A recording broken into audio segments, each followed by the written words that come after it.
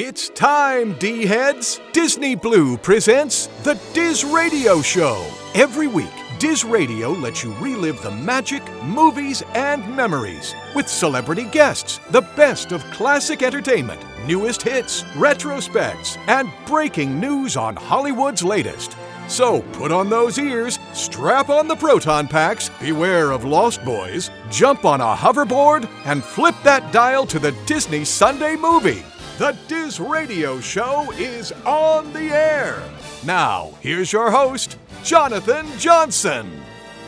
All right, all of you D-heads, you tuned in for another fantastic edition here at the DizRadio Show, and Valentine's Day just passed. That's right, it is show number 255 for the week of February 16th, 2024, and because that day of hearts, love, and things have just passed on, we hope you love the 80s, we hope you love sitcoms, and we hope you love going back into those recesses of your memories and being a little bit scared, because we have none other than Jeremy Lichต์stopping in here at the show. Now, Jeremy, you may recall from Twilight Zone The Movie, as well as Valerie's family, later became the Hogan Family, and he's going to be stopping in and talking about a variety of different things, including how he got started in acting, what it was like being part of the Hogan Family, this long-lasting show that everybody loves, the sitcom that just grew into a household name at one point, as well as being part of the spooky, the terrifying, the Twilight Zone, in one of my favorite segments from that anthology series that came out back in 1982.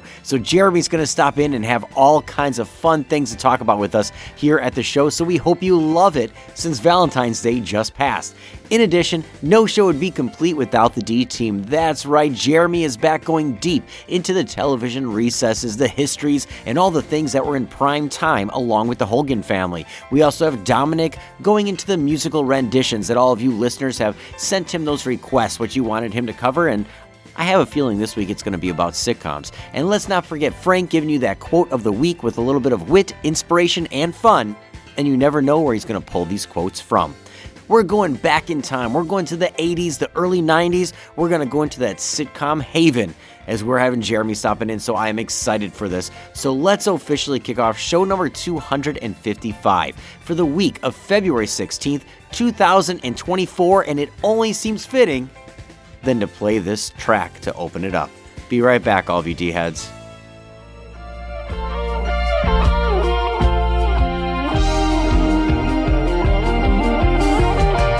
Such a sweet insanity. The more you learn, the less you know. In the heart of every family, there's a love that starts by letting go. Step by step and day by day, reaching out along the way.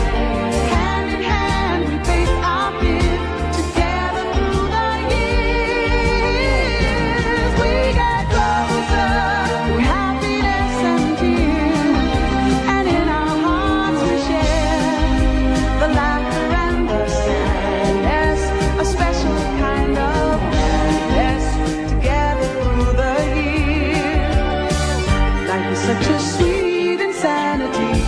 It's nice to know your friends are near. In the heart of every family, there's a love that's waiting there for you through the years.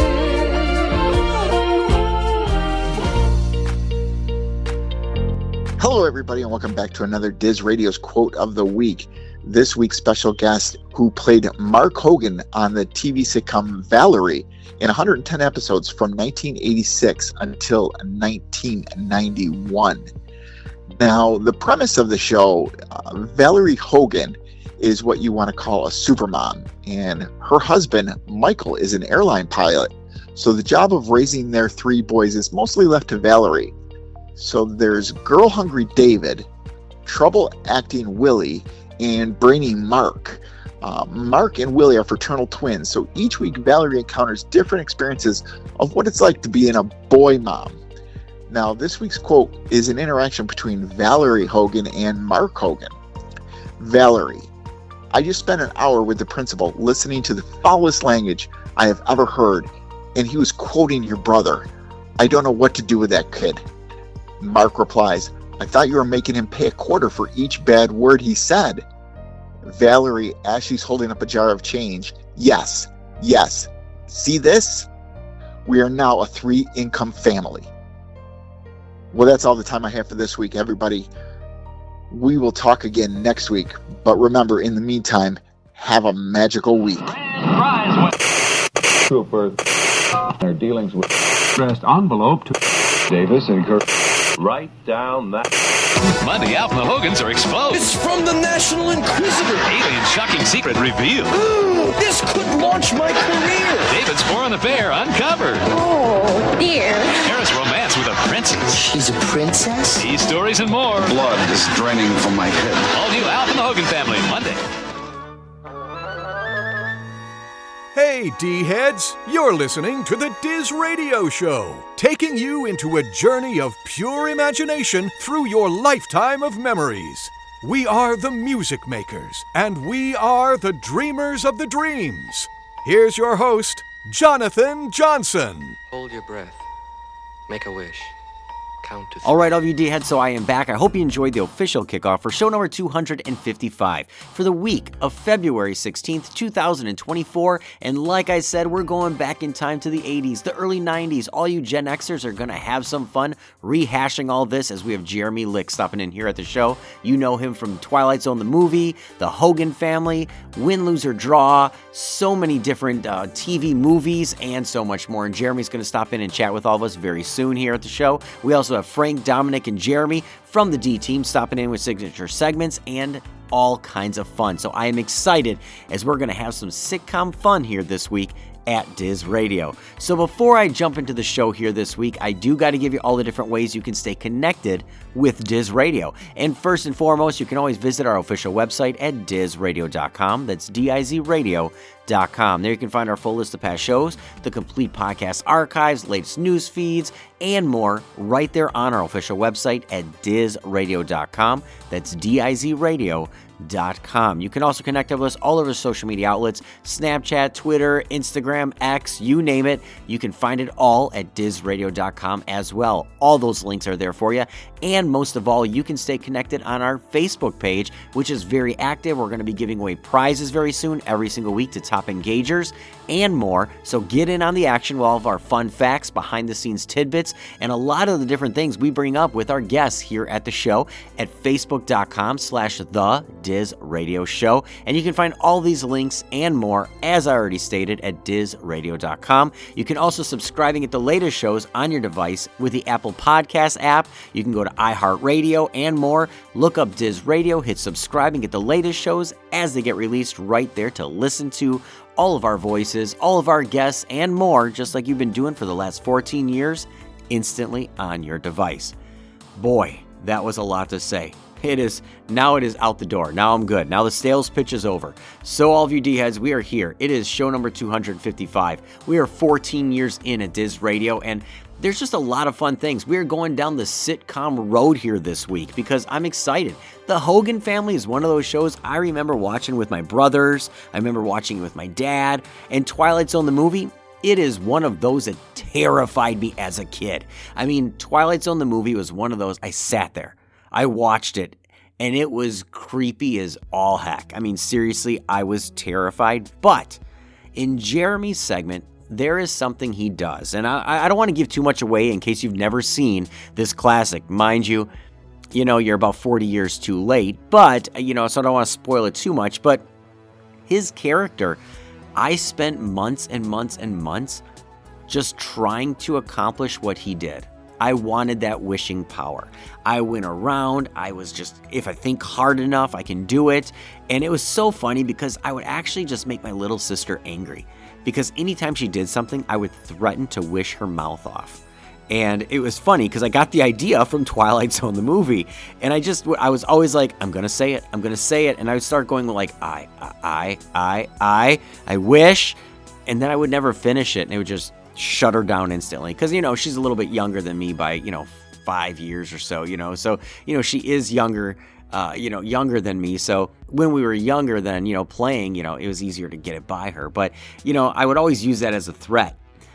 On the flip side to that, though, I also got in trouble a lot because during this time, it was also, I would use my wish power, well, the power I wanted to have, to wish all kinds of things at my parents. If they were telling me to do something I didn't want to do, let's just say I got a little lippy with them, and I would be like, I wish you would go away. I wish I'd live alone. It just splurting out stuff as a 7-year-old does, right? It was just one of those 7, 8-year-old, it landed me in a lot of hot water. But these are just great things that Jeremy is part of, and it takes me back to that moment in time. I mean, for all of you, especially Gen Xers out there, this is like the heart of your growing up here. This is like the bulk, right? Raised in the 80s. So, seeing shows like Valerie, and then it later became the Hogan Family once Valerie, left the series and Sandy Duncan came in and took that over. The show didn't lose steam. It was just full of energy. You had Jason Bateman on there, our guest here this week, Jeremy Licht. I mean, it was just a great show. It was fun. It was wholesome. You could laugh. It was right up there with Step by Step, Full House, and all of those. It was a good, fun show. A lot of celebrity guests went through as guest stars every week on that show as well. So it was really good. Now, when you think about these shows and you think about when they debuted, so Valerie originally debuted on March 1st, 1986. So it originally debuted 1986, and what was also going on that day? You had The Facts of Life. Now, The Facts of Life, #1 show. I mean, great show, and I'm sure Domenic is going to talk about The Facts of Life later here this week when we were all chatting behind the scenes here at the DizRadio studios. So, you had Facts of Life, followed by the Hogan Family, well, a.k.a. Valerie, at the time. Then you had the Golden Girls right after that. So, Valerie was like sandwiched in between 2 blockbuster bang out shows. So you're sitting there, you're watching Facts of Life, then Valerie, then the Golden Girls, and then you got to close it all off with Alfred Hitchcock Presents. I mean, how awesome is that? You got to watch Alfred Hitchcock, right? Now, and that's just on one network. So this is taking you back to that place in time because, on other networks, you had the Red Fox Show, Benson, you had Airwolf was on, and even the Love Boat was on later on at night at 10 o'clock. So there was just a lot of different things going on taking you to this place in time, and it was sandwiched in with a lot of classics that we all grew up with. So I'm not going to ramble too much more here this week. There's not really a lot of fun stories from my childhood like I like to do, but I have a lot of stuff I want to talk about with Jeremy. So with that, I'm going to release the reins here to the D team. We have a lot of things going on. We already heard from Frank, but we got Domenic stopping in with some musical fun for all of you D-heads out there. We have Jeremy stopping in with a little bit more, and of course, the next time you hear me, I'm going to be sitting down with our guest, having a little chit-chat about the Twilight Zone movie, the Hogan Family, win, lose, or draw, TV movies, what he's doing in 2024, and so much more. So all of you D-heads, with that said, it is time to step on, step away, step off, or I don't know, I feel like saying the word step a lot. But let's press on for show number 255 for the week of February 16th, 2024, and how fitting, since this week is taking place in the 80s, this one's going out for all of you Gen Xers. Yeah, everybody's talking about the boomers, millennials, and Gen Z. People talk generations and they mention those 3. Our kids call us boomers. Nah, that's incorrect. We have our own name. It is Generation X. We may not use new technology very well, but we used to rock a chat room in AOL. No Bitcoin, but our 401k is decent, and we hate any music that is recent. We are Gen X. Gen X is in the house. We are Gen X. You know how we're in the house. We are Gen X. In the house. Speaking of being in the house, when we got home from school, our parents were gone as well. We're alone for 3 hours. There's a key under a shell. We did have computers, but there was just one game to play. It was Oregon Trail. And we got dysentery. You guys are now learning how to write apps when you were 6. When I was 6, the only app I had was mozzarella sticks. But when your phone dies cause your battery's crap, you're gonna need me, cause I can read a map. We are Gen X. You can't plug in a destination. We are Gen X. You cannot pin a location. We are Gen X. How far away is that exit? We are Gen X. You have to basically guess it. Hey, it's the weekend, so what you gonna do? Let's invite over millennials for Trivial Pursuit. It's Gen X's favorite game. It's where we try to use all of our knowledge to get 6 pieces of pie. Millennials, they all think they are smarter than me, but this game, it was printed back in 1993. What's the highest grossing film of all time? Avatar.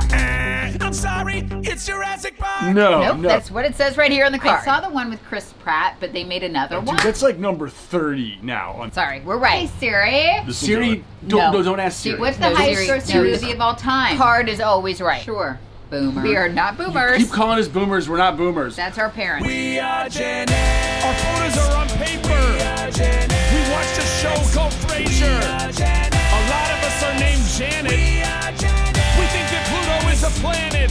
When I found out that you could take a song and burn it on CD, I was like, this is the pinnacle of technology. When I had to text a friend, I would use a pager, yo. You could only type numbers, so I had to use codes. When I had to talk to people and I wasn't at my home, I would put a quarter into this thing called a payphone that 1,000 people talked into and basically kissed. If we had no money, we'd call collect and mom would get real. Hey, I have a collect call here from Penn. Do you accept the charges? For the love, honey, I told you. You're just supposed to tell me where to pick you up, okay? So next time when it says, say your name, you're supposed to say Burger King entrance of the mall food court.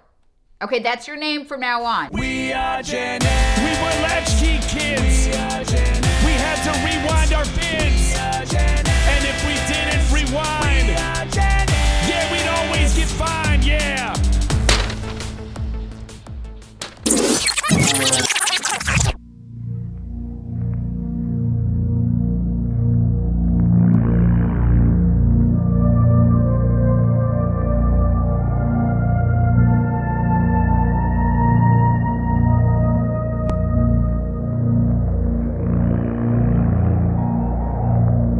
On June 24th, 4 acclaimed directors, George Miller, John Landis, Joe Dante, and Steven Spielberg, take you to another dimension.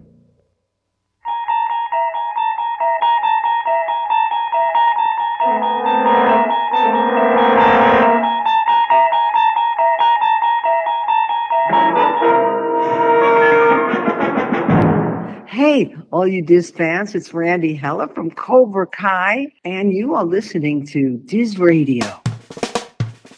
Okay, what do we have this week? A request for 80s sitcom themes? Well, there was one name sitting under 48 years of memories I was trying to get to surface. It wasn't writer Stephen J. Cannell, whose logo of his furious typing and ripping a piece of paper out of his typewriter as it dissolves into a cartoon logo C. Wasn't that guy, but it was similar. A musical credit I remember seeing over and over during this time, but the name was escaping me. Then I did what everybody who has their phone turn their memory into a goldfish brain. I Googled, and I did not get the composer I was thinking of. It turns out the dark recesses of my mind was thinking of Mike Post. His IMDb credits go back to 1971 with Gidget TV movies and Andy Williams Christmas specials, but in the 1970s and 80s he was writing music for Chips, The Rockford Files, The White Shadow, Riptide. Remember Riptide with the helicopter with a face on it? No, nobody does. Hardcastle McCormick, The Greatest American Hero, believe it or not. The A-Team, Hill Street Blues, Magnum P.I., Sunny Spoon, and Beverly Hills Bunce. That takes me back to when they thought they could make a show out of anybody. Quantum Leap, Hunter, Doogie Howser, Silk Stockings, NYPD Blue, The Laws and Orders. There's 163 credits, all classics. The dude has 5 Grammys. But when I typed 80s sitcom composers, totally expecting to see Mike Post with a wave of, oh yeah, that's the name of that guy, that's not the name that came up. It was Alan Thicke. Yes, the dad from Growing Pains. And Not Quite Human, and that was surprising. I remember him as an actor and a guest spot guy. I remember him getting his butt handed to him by Johnny Carson when In the Thick of the Night tried to go up against The Tonight Show. I guess I can see him in music, inspiring his son, a pop artist known for twerking in a Beetlejuice outfit with Hannah Montana. But he was legit, and I say was because Alan Thicke apparently died in 2016. I swear, I read about Bob Barker and Burgess Meredith dying 3 to 4 times each, but I missed Alan Thicke. But Alan Thicke was a legit composer. He wrote the theme to Different Strokes, and when Mrs. Garrett left the show, she packed Alan Thicke because he wrote the theme from The Facts of Life as well. He wrote the theme to Alex Trebek's proto-Jeopardy game show, The Wizard of Odds, as well as game show themes for The Joker's Wild, Celebrity Showcase, Blank Check, and the original theme for The Wheel of Fortune. I don't know if Google should have brought him up as one of the top 80s sitcom composers versus one of the top 70s game show composers, but it is hard enough to make one iconic piece of art in this lifetime, and he made two. Does it get any bigger than The Facts of Life and Different Strokes? With those two credits in his back pocket, you would think he would have written the theme for Growing Pains. He didn't. That was Steve Dorff, who also did Murder, She Wrote and Murphy Brown. Steve Dorff is not to be confused with the actor Stephen Dorff, who ironically played a guy named Pete in the miniseries I Know My First Name is Steven. He also was the bad guy in Blade and was on an episode of Different Strokes, whose theme was written by Alan Thicke. There we go, folks. I got it all brought back. I do have an official DizRadio email, so I'd love to hear from you with a hi and some questions, or just ask Jonathan to tell me what to do. It's Domenic at DizRadio.com, DOMENIC at DizRadio.com. I can also be found on Twitter and YouTube at WDWPlantunes, or your favorite podcast app by searching Saturday Morning Superstars. It's an early 90s syndicated professional wrestling show that I am on as well. So folks, that is it for this week. Thanks for listening. Saturday, it's the Facts of Life at a special time. We're on. Where togetherness means good times. Aren't we funny? Then Valerie Harper's oldest son is dating an older woman. If you see her again, I'll kill you in your sleep. It's a special comedy sneak preview. Don't play with that maple syrup. I'm not, Mom. Valerie. Saturday. You take the good, you take the bad, you take them both, and there you have the facts of life. The facts of life. There's a time you gotta go and show you grow, and now you know about the facts of life. The facts of life. When the world never seems to be living up to your dreams, and suddenly you're finding out the facts of life are all about you.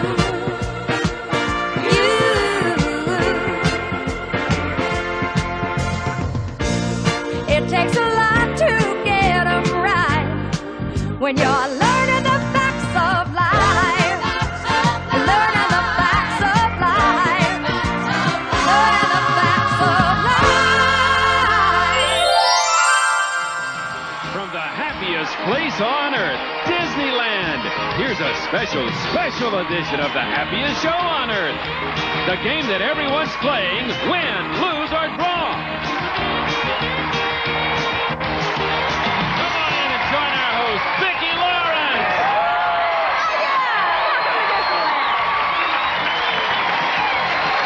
With Vicki's guest, one of Dynasty's real beautiful people. Remember Bambi, avoid Godzilla at all costs.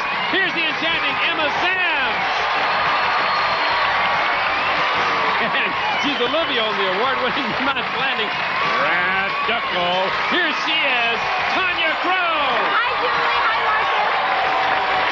And star of the Hogans, and he's saying, I'm no panhandler. Get it? Panhandler. This is Mark, the troublemaking Hogan twins, Jeremy Licht. And Alan Tankard, the blue blood heartthrob on the head of the class. I love the way you wiggle when you waddle. Mr. Tony O'Dell. Hey, Missy. Hey, Rad. And here she is. Whoa, goodness gracious. She's wait, keep going. There must be. There she is. She's the biggest thing in Disneyland. Vicki Lawrence. Thank you, Mr. Hilton.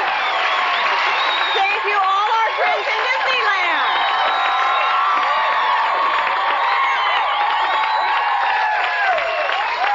We are here at the Magic Kingdom having some kind of fun. It is so gorgeous here. I wish you could be with us. Of course you know we're in the Magic Kingdom because yesterday I was small and today I'm big. You got yourself a good team there. You really do. These girls have been great this week. Okay, the ladies have $400. Jeremy, you're up for the man. Come on, we gotta get it. Look at you, you cute thing. Aren't you just spiffy looking? Thank you. Gosh, look at those are the best shoes even. What a cute guy you are. Thank you. How long have you been in show business? 11 years. 11? Yeah. Where did you start? A cousin of mine was in show business, and her mother forced my mother to put me into it. She said, how can you not give your child this kind of money? How can you pass up an opportunity like that? And so she guilted us into it. You like it? I love it. Do you? Yeah. Listen, if you can get a job doing this, it's the best gig in the whole wide world, I'll say. This will tie you up.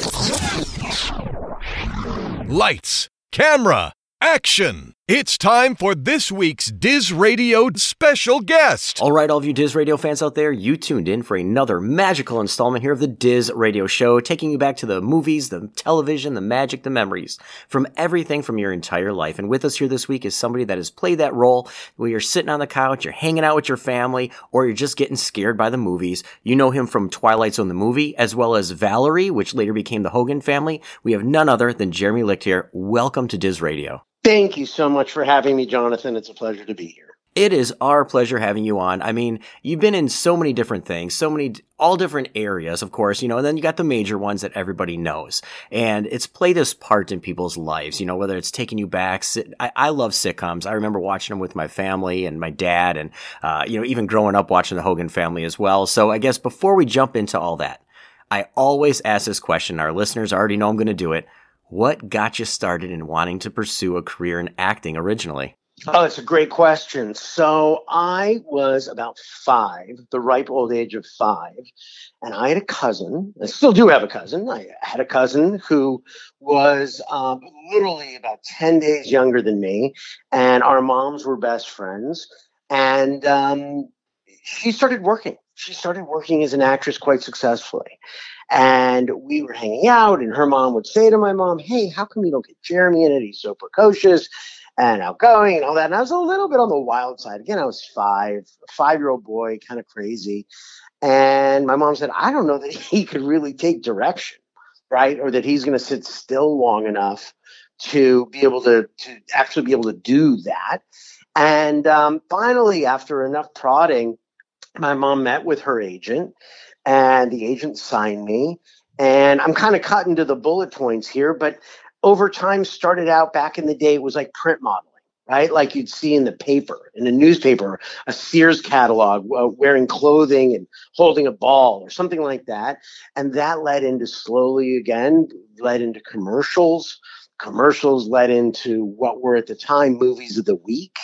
And movies of the week ended up leading to a feature film and then later on a television show. So it started out pretty basic. It took time. It wasn't like, it was an overnight thing. It was not. By the time I booked some of the bigger parts, I had been acting for over 10 years, right? And doing a lot of sort of dramatic, what was big in the late 1970s and up into the mid 80s, these movies of the week. Right, that the networks, the ABC, NBC, CBS, used to have on like a Friday night, there would be some movie that usually had some lead, some big actor in it, and I inevitably would end up getting booked, or hopefully getting booked as their kid. So, and I did a bunch of those. Things. In fact, Hogan Family was one of the very first comedies, not the first, but one of the very first comedies I had ever done. Well, and with that too, then, like you said, you've been doing it for a while. And the movies of the week, that is a moment in time. That is something that I wish they still had today, just because, there was something about gathering together as a family and waiting for this thing that you saw commercials for all week. There was something about it. It was that family time. Yeah, I think that really by and large is gone. I think of my own family. I'm married. I've got 2 kids. I have a 15-year-old daughter and an almost 11-year-old son. And there's often times that, on a Friday night, we may be sitting home, but we may be all on different screens, right? So it's challenging for my wife and I to try to find something that does draw a common ground for all of us. And that is, I think probably a pretty universal challenge for families these days, is finding something that everyone not only likes, but is also suitable, right, for the age gaps that you have there. Definitely, and I'm a father of 4 kids myself, so I understand completely what you're talking about. But I guess that brings me back to, some of your earlier work with Twilight Zone The Movie, because that is something I have sat down with my kids and shown them. So it is held up all these years later. What was it like bringing this iconic series to the big screen? And I have to say, your segment, your portion of that film was one of those where when I was watching it when I was younger, I tried for months to be able to wish whatever I wanted to happen. Yeah, wouldn't that be a nice thing to have some of the time? Maybe not all the time, but some of the time. Well, thank you for that. And it was, I'll tell you, up until that point in my career, like I said, I mean, I worked with some amazing people, but that was really a big jump in terms of anything I had ever booked before or worked on. And if you think about it, if your audience has seen the movie, we were in the third segment. Anthony was the character that I played, and it all takes place in one day. So we were actually on the Warner Brothers lot in Burbank for 3 months filming a 30-minute segment and literally in the same wardrobe for 3 months. And it was a really amazing, at the time, pretty solid budgeted film. A lot of it, this is going back to, what was it, 1982, 83, maybe 83, 84, somewhere in there. I should probably have these dates down by now, but I don't. Pre-CG, I mean, these were a lot of practical effects. So some of the time it was Joe Dante, who was the director of it, would say, okay, so your Uncle Walt is going to pull this rabbit out, and it's terrifying looking, right? By the way, I don't want to give any spoilers here if you haven't seen the movie, but it's about 40 years old now, so you've got some time. So pulls the rabbit out, and it's going to look roughly like this, and it's roughly this tall.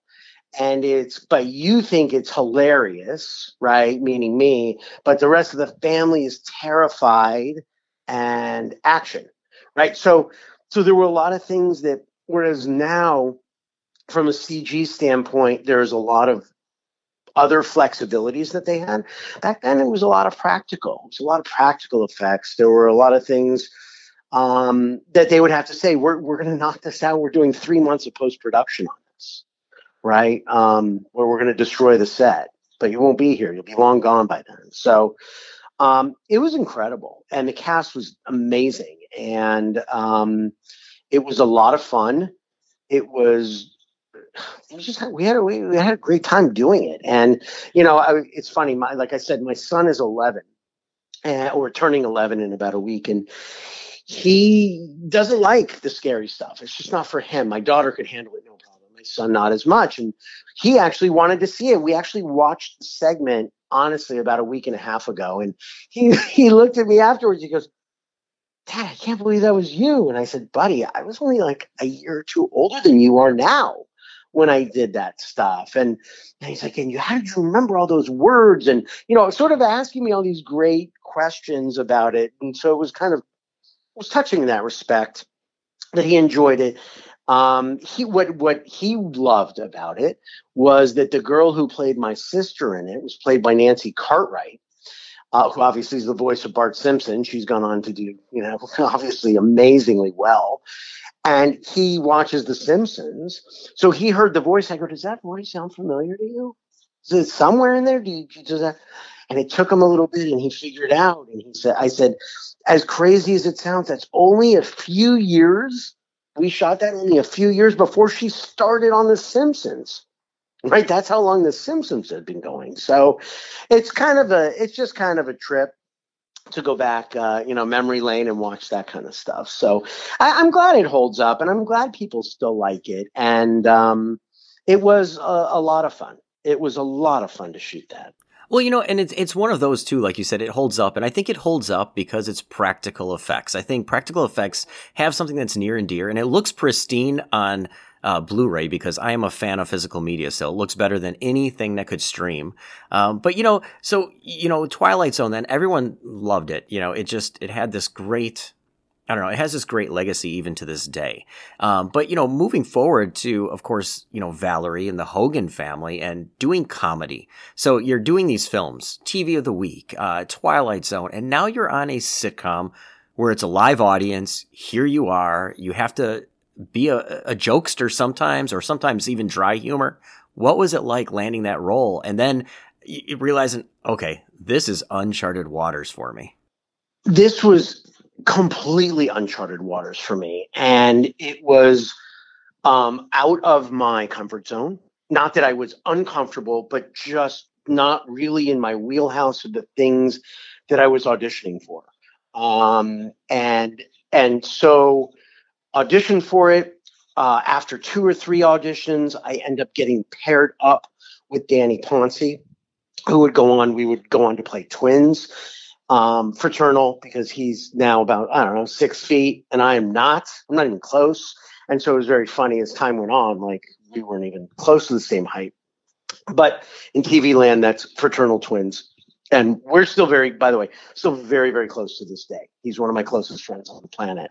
So Danny and I get paired up in about the 3rd audition, and we work our way up, go through the production company, then meeting with NBC executives, and paired up. And then we end up booking it, only to find out we knew Valerie Harper, who was the lead. It was her show. It was called Valerie. And we found out afterwards that Jason Bateman was booked to play our brother. And even back then, Jason was a big name.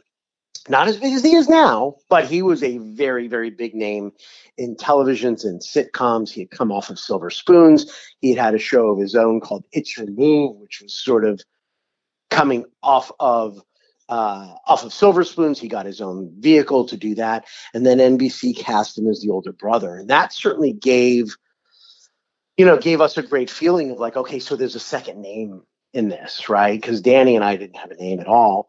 And then they brought in Josh Taylor to play our dad, and he had a huge following because he had and is still on Days of Our Lives. So we get together, we end up doing the pilot. Valerie really got us all together for as long as she could so that we got to know each other, got to feel this. It was very warm, and it was very inclusive. And she really wanted us to feel like a family, that despite the fact that we were, first day on the set, she said, this has to feel like family or the audience just won't buy it. So we got to know each other as well as we could. We shot the pilot. Ironically, I ended up with chickenpox the night of shooting. I was sick as a dog. Shot it and found out that our show was not picked up for the season. And that was going to be the end of it. That was the end of it. And, we were all disappointed in it, but that's the way it goes. It's like getting up to bat, right? You get a shot at it, it happens or it doesn't happen. And then that's it until the next time. So we get a call, ended up being, 6-9 months later, that there was some show that NBC had picked up, but it was not getting the ratings that they wanted, or they were going to replace one of the shows in their lineup. And could we come back and shoot 6 episodes? Well, absolutely. Of course we can go back and shoot 6 episodes. So we went in, we all got back together, big hugs, and we shot 6. And then we waited and waited. We were always waiting. We ended up shooting a total of 110 episodes, but I never felt secure at the end of the season that I wouldn't necessarily ever see anybody again. It wasn't like we were a top 10 show like Cheers or Family Ties or any of those shows. But we kind of were just chugging away. And then, of course, after a couple of seasons, our lead left, got fired. You can read about it. So everything was constantly in flux. It never felt like a really secure relationship. It was always the bottom was about to fall out. But loved it. And I will tell you, to this day, were some of the best times in my life.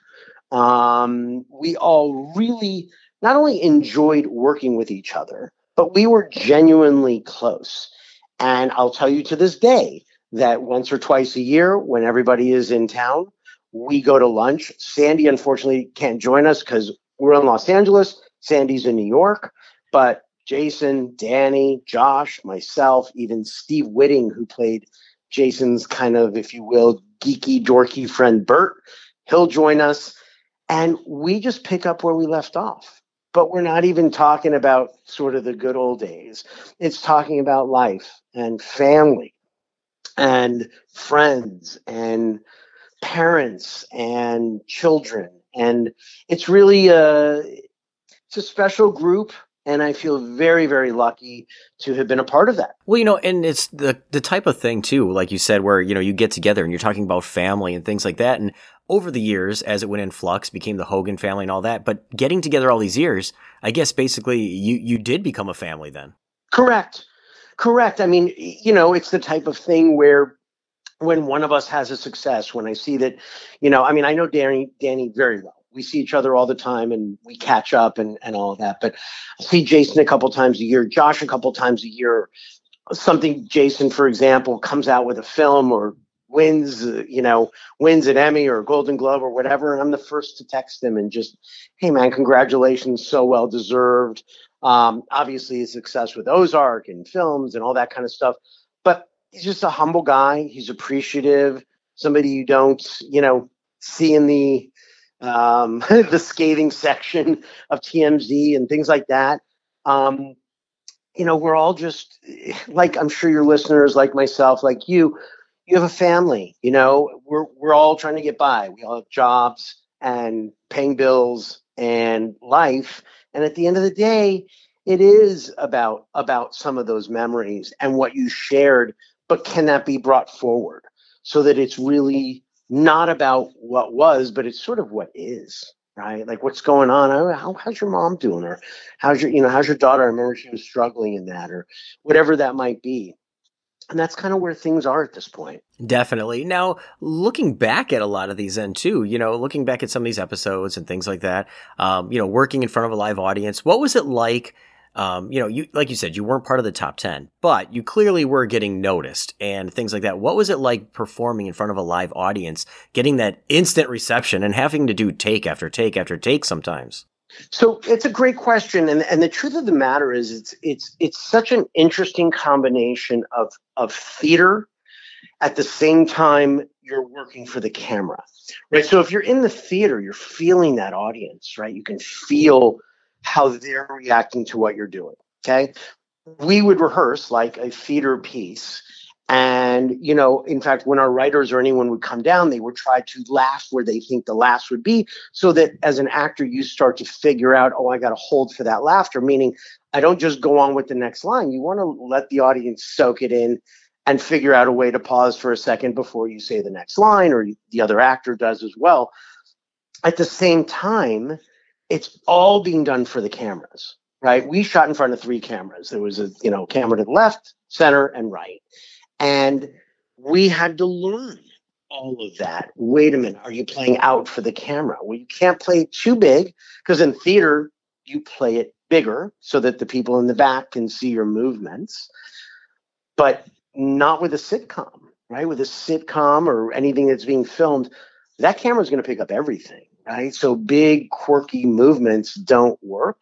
Big eye movements don't work. So it was a wonderful combination of the two. In the very beginning, getting used to an audience was daunting. I mean, you had 300 people in there.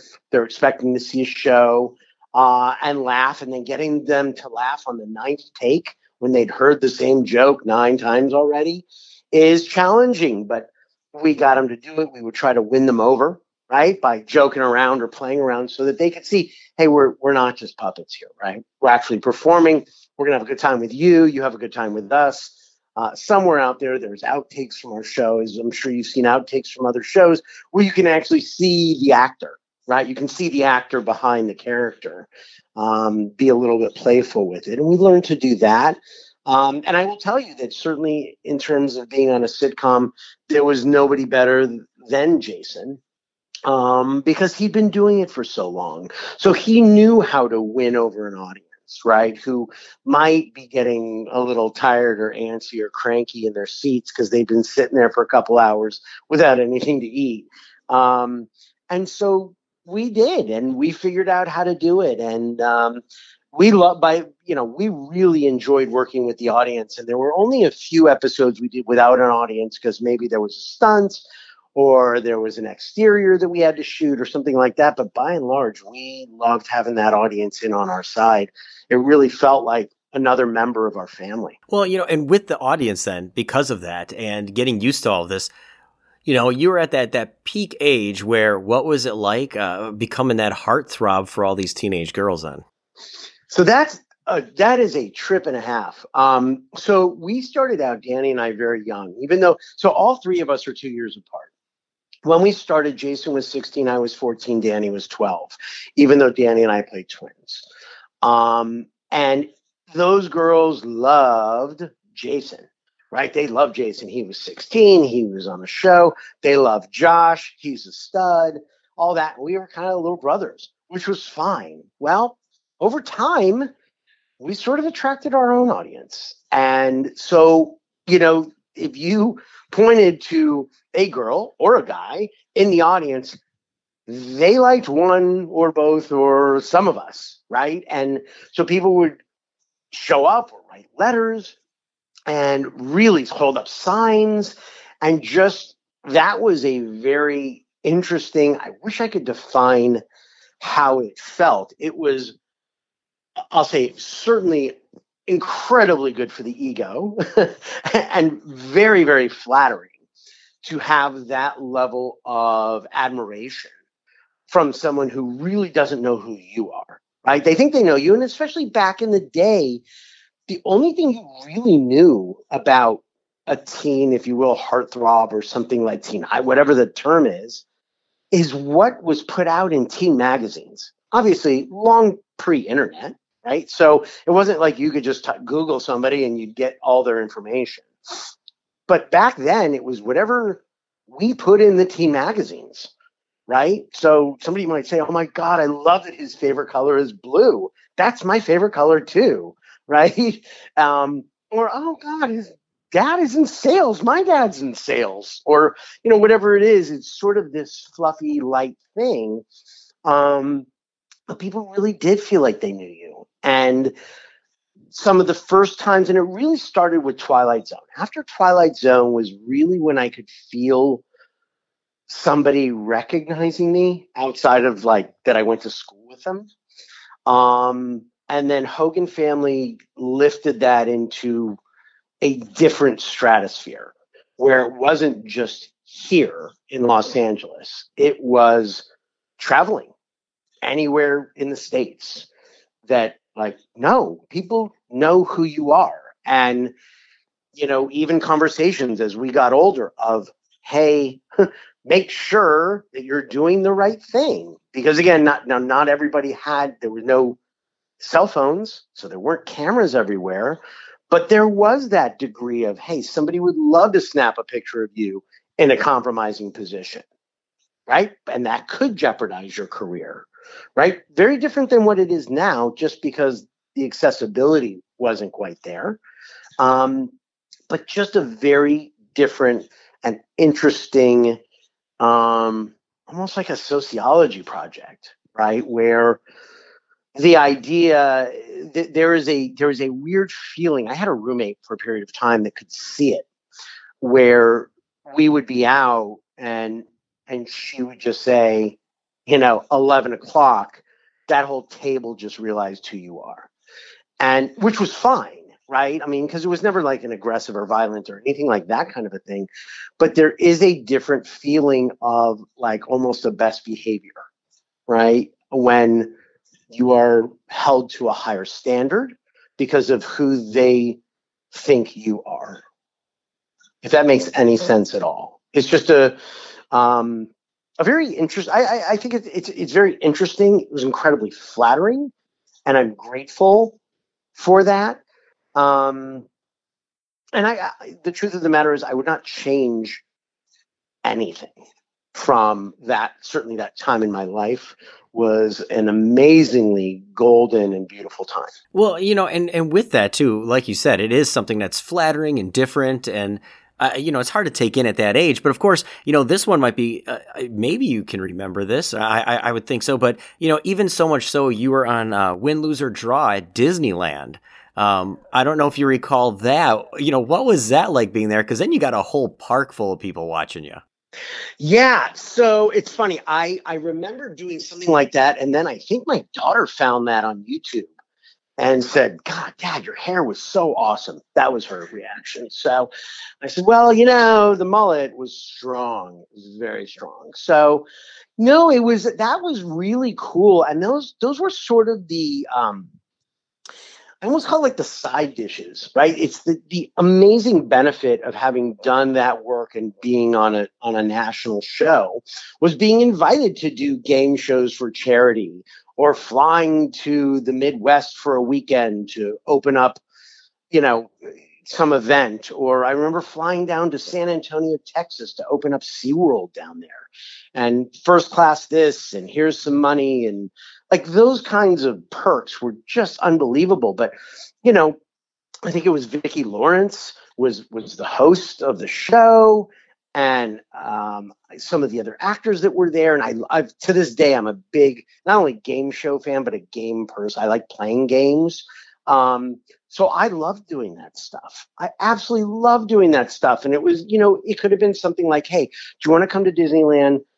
Do win, lose, or draw. You're going to tape 5 shows. It's going to take about 2 hours, and then you'll have the run of the park for you and 3 of your friends, along with a security guard. You want to do that?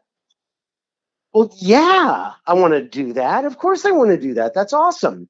So it was those kinds of things where, like, God, anybody would kill for this opportunity, and I knew that. Even at the time, I knew this is not something to take for granted, number one. And number two, there's probably a pretty good chance that this is not going to last forever, right? Because we always think things last forever. We think that things don't change. And then as we get older, we realize that, no, they do. And as soon as you get super comfortable in one thing, it will change or evolve into something else. And so, no, it was, like I said, it was a magical time.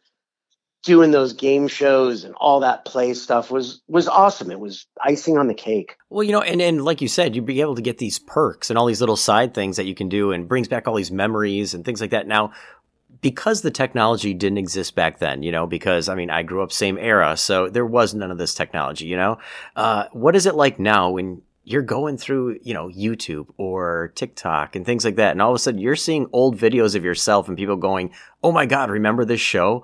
Is it just amaze you that all these years later, people are still talking about things that you've been part of?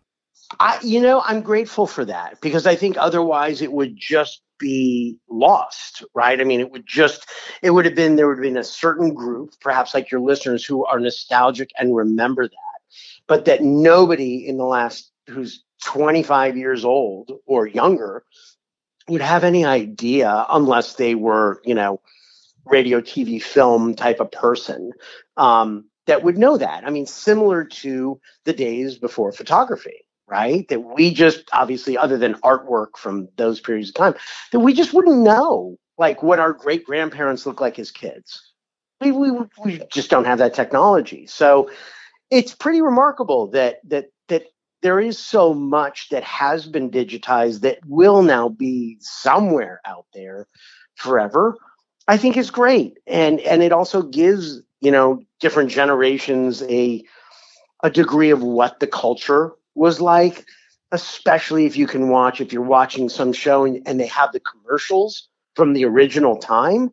That to me is really such a flavor of what was going on, what was important to people. So you look at the car commercials or styles or coffee commercials or, whatever it is of those days. And so, no, I'm grateful. I'm truly, truly grateful to have been a part, certainly of the 80s. That to me was, I'm sure every generation feels this way, but was a really remarkable time in our history, and probably, and in fact, the last time in our history, the last decade, without the internet and without absolutely everything being captured.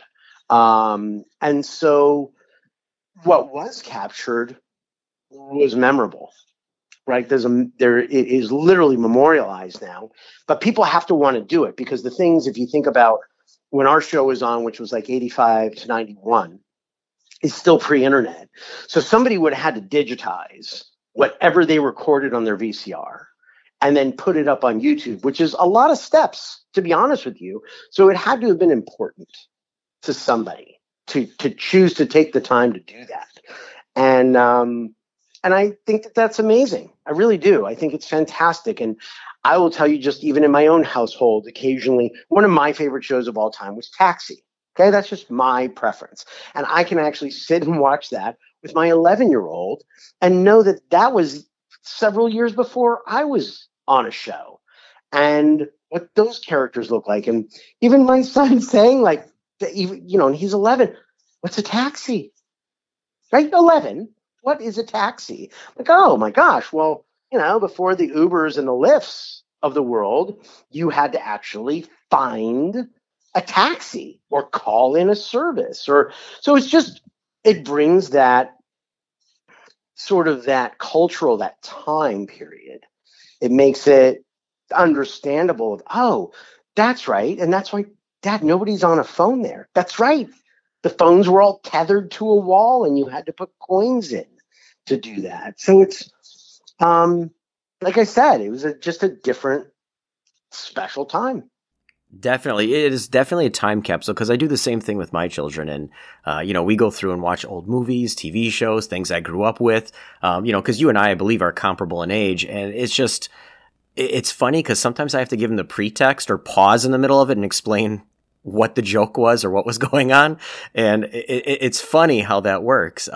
You know, and either some kids gravitate towards it and some don't. And, you know, it's almost like passing that torch. You want them to see these old things so they can be part of that generation to understand where things came from.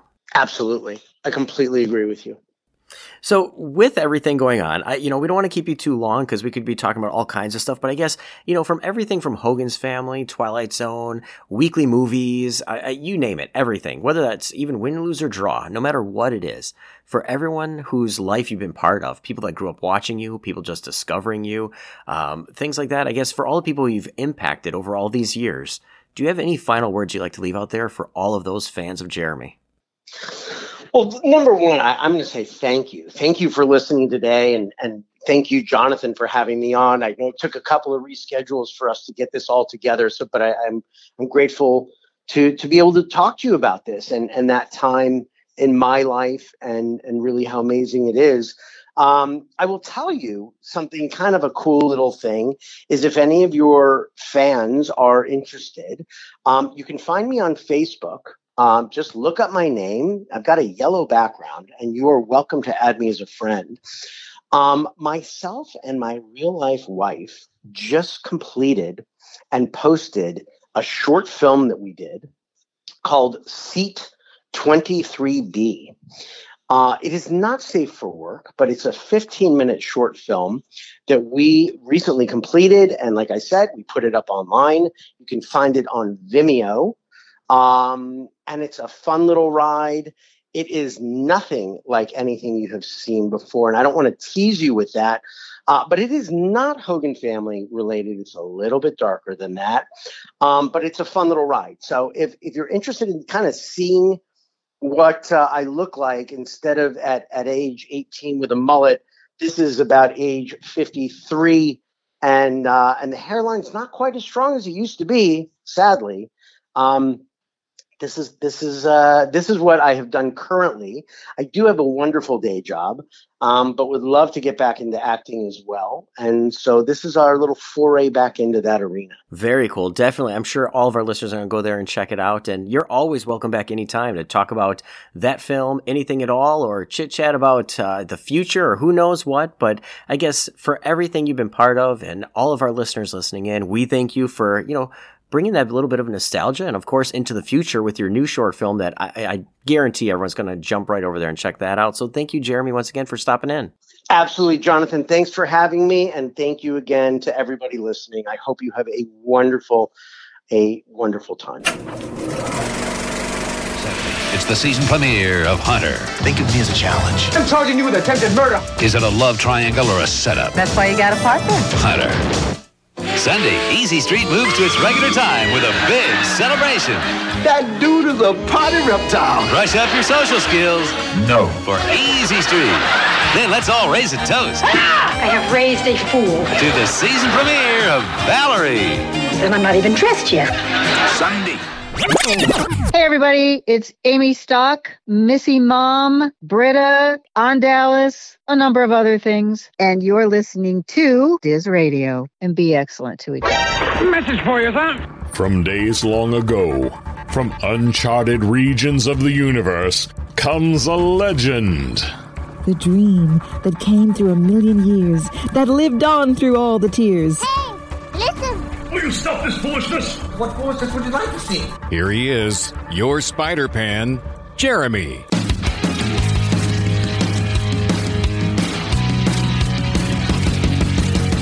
All right, folks, I'm going to be the first to admit to you that there are some shows that we absolutely loved in the 80s growing up, that when we go back and watch it, we realize, wow, how did this work?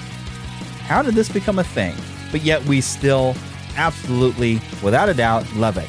And the show that I want to talk about is a show, it's a sitcom that aired on NBC from September 22nd, 1986 until March 24th, 1990. So it's a good 4-year run, which, you know, that sometimes happens. Sometimes you get past that mark, but a lot of shows don't quite go that wrong or go that long. But this is a show, once you watch it, should never have worked and become popular. And I mean, it was kind of a phenomenon. This was the show Alf, Alien Life Form. This was basically, you know, of course, Paul Fusco, the creator, would never let them refer to Alf as a puppet. They needed to treat him like he was an actor on the set. They needed to all believe he was real to make it believable. But it's basically about the typical American family out in California when an alien crash lands in the roof. Now, none of the neighbors saw the ship crash land in the garage. Don't ask me why. I mean, it just seems to have made a lot of noise, but none of the neighbors ever noticed that. And they never noticed when Alf would walk from the house to the separate garage. They never caught him going outside. But basically, so it's this alien who ends up living with his family because really he can't go home. His ship is busted. His planet has exploded. Too bad he didn't come with amazing powers to run faster than a locomotive and bend steel bars in his arms, hands. So, yeah, he didn't have any powers like that, but he did have multiple stomachs and could eat you out of house and home and would put your cat under threat. And I own at least 2, if not 3, collections or seasons of these, and you can find these, you can watch it streaming. You can still watch this, and you sit and watch it, and you're sitting like, how did this work out? How did this end up becoming a thing? It's ridiculous. But that was part of it. It was ridiculous. It was a nice change of pace. It was just silly. And, it had a great little cast, Max Wright, Ann Shadeen, Andrea Elson, who was just gorgeous as their daughter, Benji Gregory, who I guess I related to because he was the youngest kid and I was a young boy at the time too. And of course their cat, Lucky. It was crazy. And they've tried to do TV movies, try to bring this back, but to bring this around where we're talking about, cheesy shows and how this might work today. I mean, I've heard Paul Fusco, the creator of that, it's created by him and Tom Pratchett. Paul Fusco was also the man behind the voice and the puppet. We're not supposed to call Alf a puppet, but still. He's talked about bringing the character back, but in his mind, Alf has just been on our planet this entire time, and he can just come back and his life has just go on. But if you were to restart, reboot this whole thing, and you were going to do it as a feature film, now, how would you rather do this? Would you prefer practical effects for Alf? Would you use a puppet similar? Would you try to, with modern animatronics, I bet you could make a really believable, actual, character in there and probably put someone in a suit. Heck, at times they did have a little person, Mishu Mizaros, who has passed away, would briefly wear a full body suit to run around as Alf. But, you could probably put something like that. And I was kind of asking around, like, well, what would you want to see? Who would you want to see in the roles? And my first thought was you need for Alf, for at least his voice, someone who could be kind of charming, yet also kind of obnoxious. And I thought of Ryan Reynolds instantly. Other thoughts we had within the D team is somebody thought Danny DeVito. Now, I don't know if he's thinking Danny DeVito because of the size of him or because Danny DeVito himself can be really obnoxious, but yet has this humorous charm to him. And that might kind of work. Also, good old John, he said Neil Patrick Harris for maybe Willie Tanner. And I had thought Steve Carell for Willie Tanner, but because you need someone who can be kind of awkward yet seem intelligent. And Neil Patrick Harris might fit the bill. That could be very interesting. We didn't really think of anyone else that we would cast. You'd probably get some young pop star to play Lynn, the daughter, Andrea Elson, who was basically supposed to be like a 16-year-old. I'm sure there's some teenage actress out there. The wife, you have to have, of course, the wife that does not like the alien on the surface, but underneath, still cares. And I looked at that and it's like, you know what? Because Anne Shadeen was kind of a redhead. I was like, Amy Adams, because Amy Adams just would have that sweet quality, but she can be tough. If you saw her play Lois Lane, I think she would actually be pretty good for that. But I don't know exactly who you'd get for the kids. You'd probably have to get like Billie Eilish or something to play the daughter. How old is Billie Eilish? I don't know. I don't pay attention to these, but they'd probably get like, I can imagine some teenage pop star or something like that to do this, and then find some child actor and everything. But yeah, who would you cast in Alf? And do you remember watching Alf? I mean, there were toys, there were lunch boxes, there was like a record thing with little puppets from, I think Burger King had them with these little records that played just like one song and told a little story, like a chef and a baseball and all this kind of stuff for Alf. And even a couple of animated series. I mean, this thing really took off. And when you go back and watch it, it's hard to understand, how did this become a thing? But you know what? It was fun, and I still enjoy watching it. So to this day. Of course, remember, I can be found at the Fandom Nexus Podcast. Just go and look for us, the Fandom Nexus. If you need some help, go to our website, neverlandpodcast.com. And I'm going to see you next week.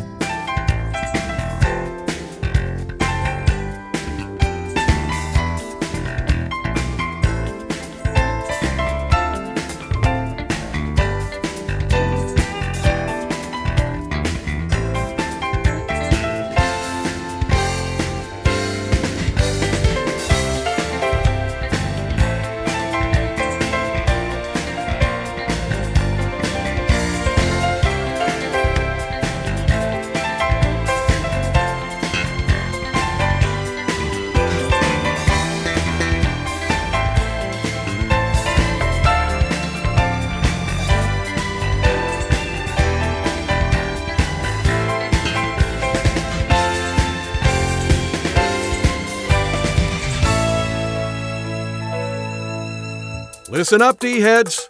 Life moves pretty fast.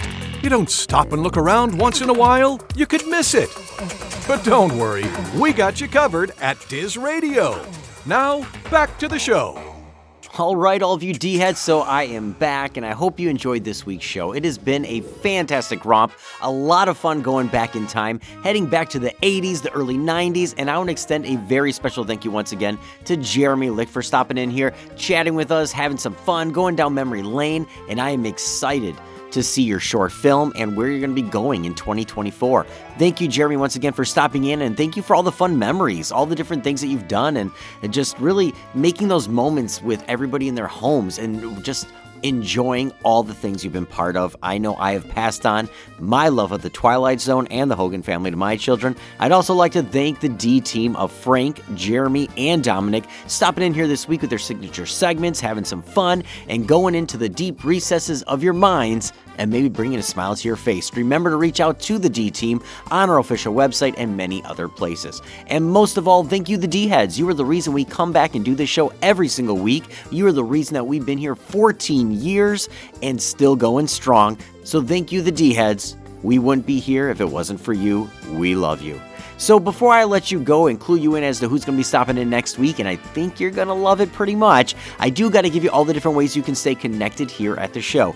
And first and foremost, you can always visit our official website at DizRadio.com. That's DizRadio.com. There you can find our full list of past shows, the complete podcast archives, our latest news feed, and more right there on our official website at DizRadio.com. You can also follow us all over the social media outlets, TikTok, X, Snapchat, you name it. You can find us all over the social media outlets, and definitely join up on our Facebook page where we give away prizes and more. It's very active and interactive with all of you D-heads at Facebook.com/The Diz Radio Show. And remember, you can find all these links and more, including our archives and ways to connect up with us, even how to drop us a line or subscribe to our newsletter at DizRadio.com. That's DizRadio.com. So all of you D-heads, next week we are still in the heart of February. We are having some fun. We're getting closer to Easter, so I'm excited to bring you a few Easter guests coming up in the next couple of weeks as well. But there is a lot of fun things on the horizon, and let's say the guest next week is going to help you get even Sometimes when you get even with people, they say it's even Stevens. I'm going to leave it at that. So until next week, all of you D-heads, remember, take time, slow down, and never neglect family for business. You can always make money. You can't always make memories. Make that this year's habit, tradition, and ways to make those memories happen.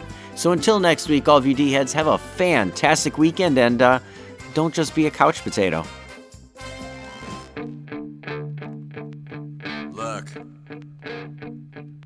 if you had one shot to sit on your lazy butt and watch all the TV you ever wanted until your brain turned to mush, would you go for it or just let it slip? Yo, remote is ready, eyes wide, palms are sweaty. The Flintstones on the TV already, Wilma and Betty, no Virgin, the channel surfing, and I'm HD ready, so I flip. Garbage is all I'm getting. The Simon Cowell, who folks wanna disembowel. He opens his mouth, always says something foul. They're dying, wow. Wannabes are crying now. He votes them out. Time to throw in the towel. Shows based on reality. Oh, the humanity. Oh, Ozzy's Family show loves profanity. Whoa, the insanity. Oh, dogs that crap and pee. Home of depravity. No, they live happily. Yo, plus the Ali G show and Celebrity Mole.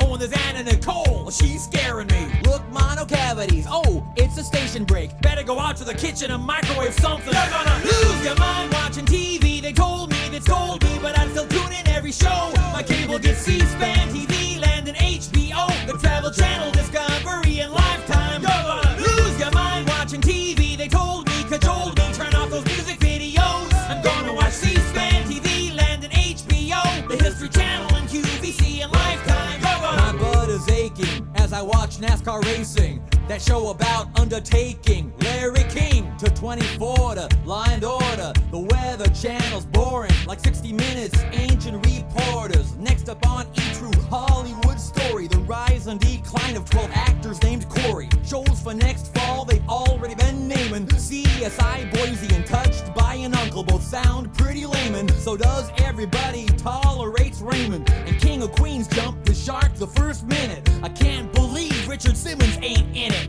I move right onto 8 simple rules for dating my teenage daughter. Then I bet I watch The Bachelorette, followed by Welcome Back, Kotter, and The Muppet Show, where they go manama. You're gonna lose your mind watching TV. They told me, but I still tune in every show. My cable gets C-SPAN, TV Land, and HBO. The Disney Channel, and A&E, and Lifetime. You're gonna lose your mind watching TV. They told me, cajoled me, but I still love Lisa Kudrow. I'm looking at C-SPAN, TV Land, and HBO. The Playboy Channel, and Court TV, and Lifetime.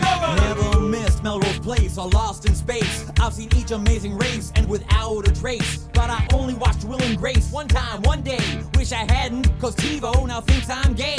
Oh, and Fear Factor I watched maybe a half hour. After that, felt like I needed a long shower. Network execs with naked ambitions. Next week on Fox, watch Lions Eat Christians. Like to tie up those programming planners. Make them watch all of that junk till their heads explode just like scanners. Leech-covered grub-eating fools on Survivor. Look, there's James Lipton discussing the oeuvre of Mr. Rob Schneider. And there's Gilligan and SpongeBob. Plus, there's MacGyver and Jay Leno. Has got Madonna. Hey, there's Luke Perry on a special all-pig Latin episode of Drew Carey. Wanna turn on E.T. cause I'm a gossip freak. And I gotta know who J-Lo is marrying this week. A 30-second spot, then we come back to Are You Hot? I was planning on recording The Sopranos. I forgot. I love shows with or without a plot. I'll stare till my legs are numb, my eyes bloodshot, because I only have got one brain to rot. I'm gonna spend my life watching television a lot. You're gonna lose your mind watching TV. They told me, but I still tune in every show. My cable gets C-SPAN, TV Land, and HBO. The Sci-Fi Channel, and AMC, and Lifetime. You're gonna lose your mind watching TV. They told me, cajoled me, turn off that Oprah Winfrey show. I got it on C-SPAN, TV Land, and HBO. The Learning Channel, and MTV, and Lifetime. You can watch anything you want to, man. Thank you for tuning into the DizRadio Show. The thoughts and comments expressed are those of the show and do not reflect any company or guest heard on our program. Now go on and relive the magic, fun, excitement, and appreciation from your lifetime of memories. See you real soon.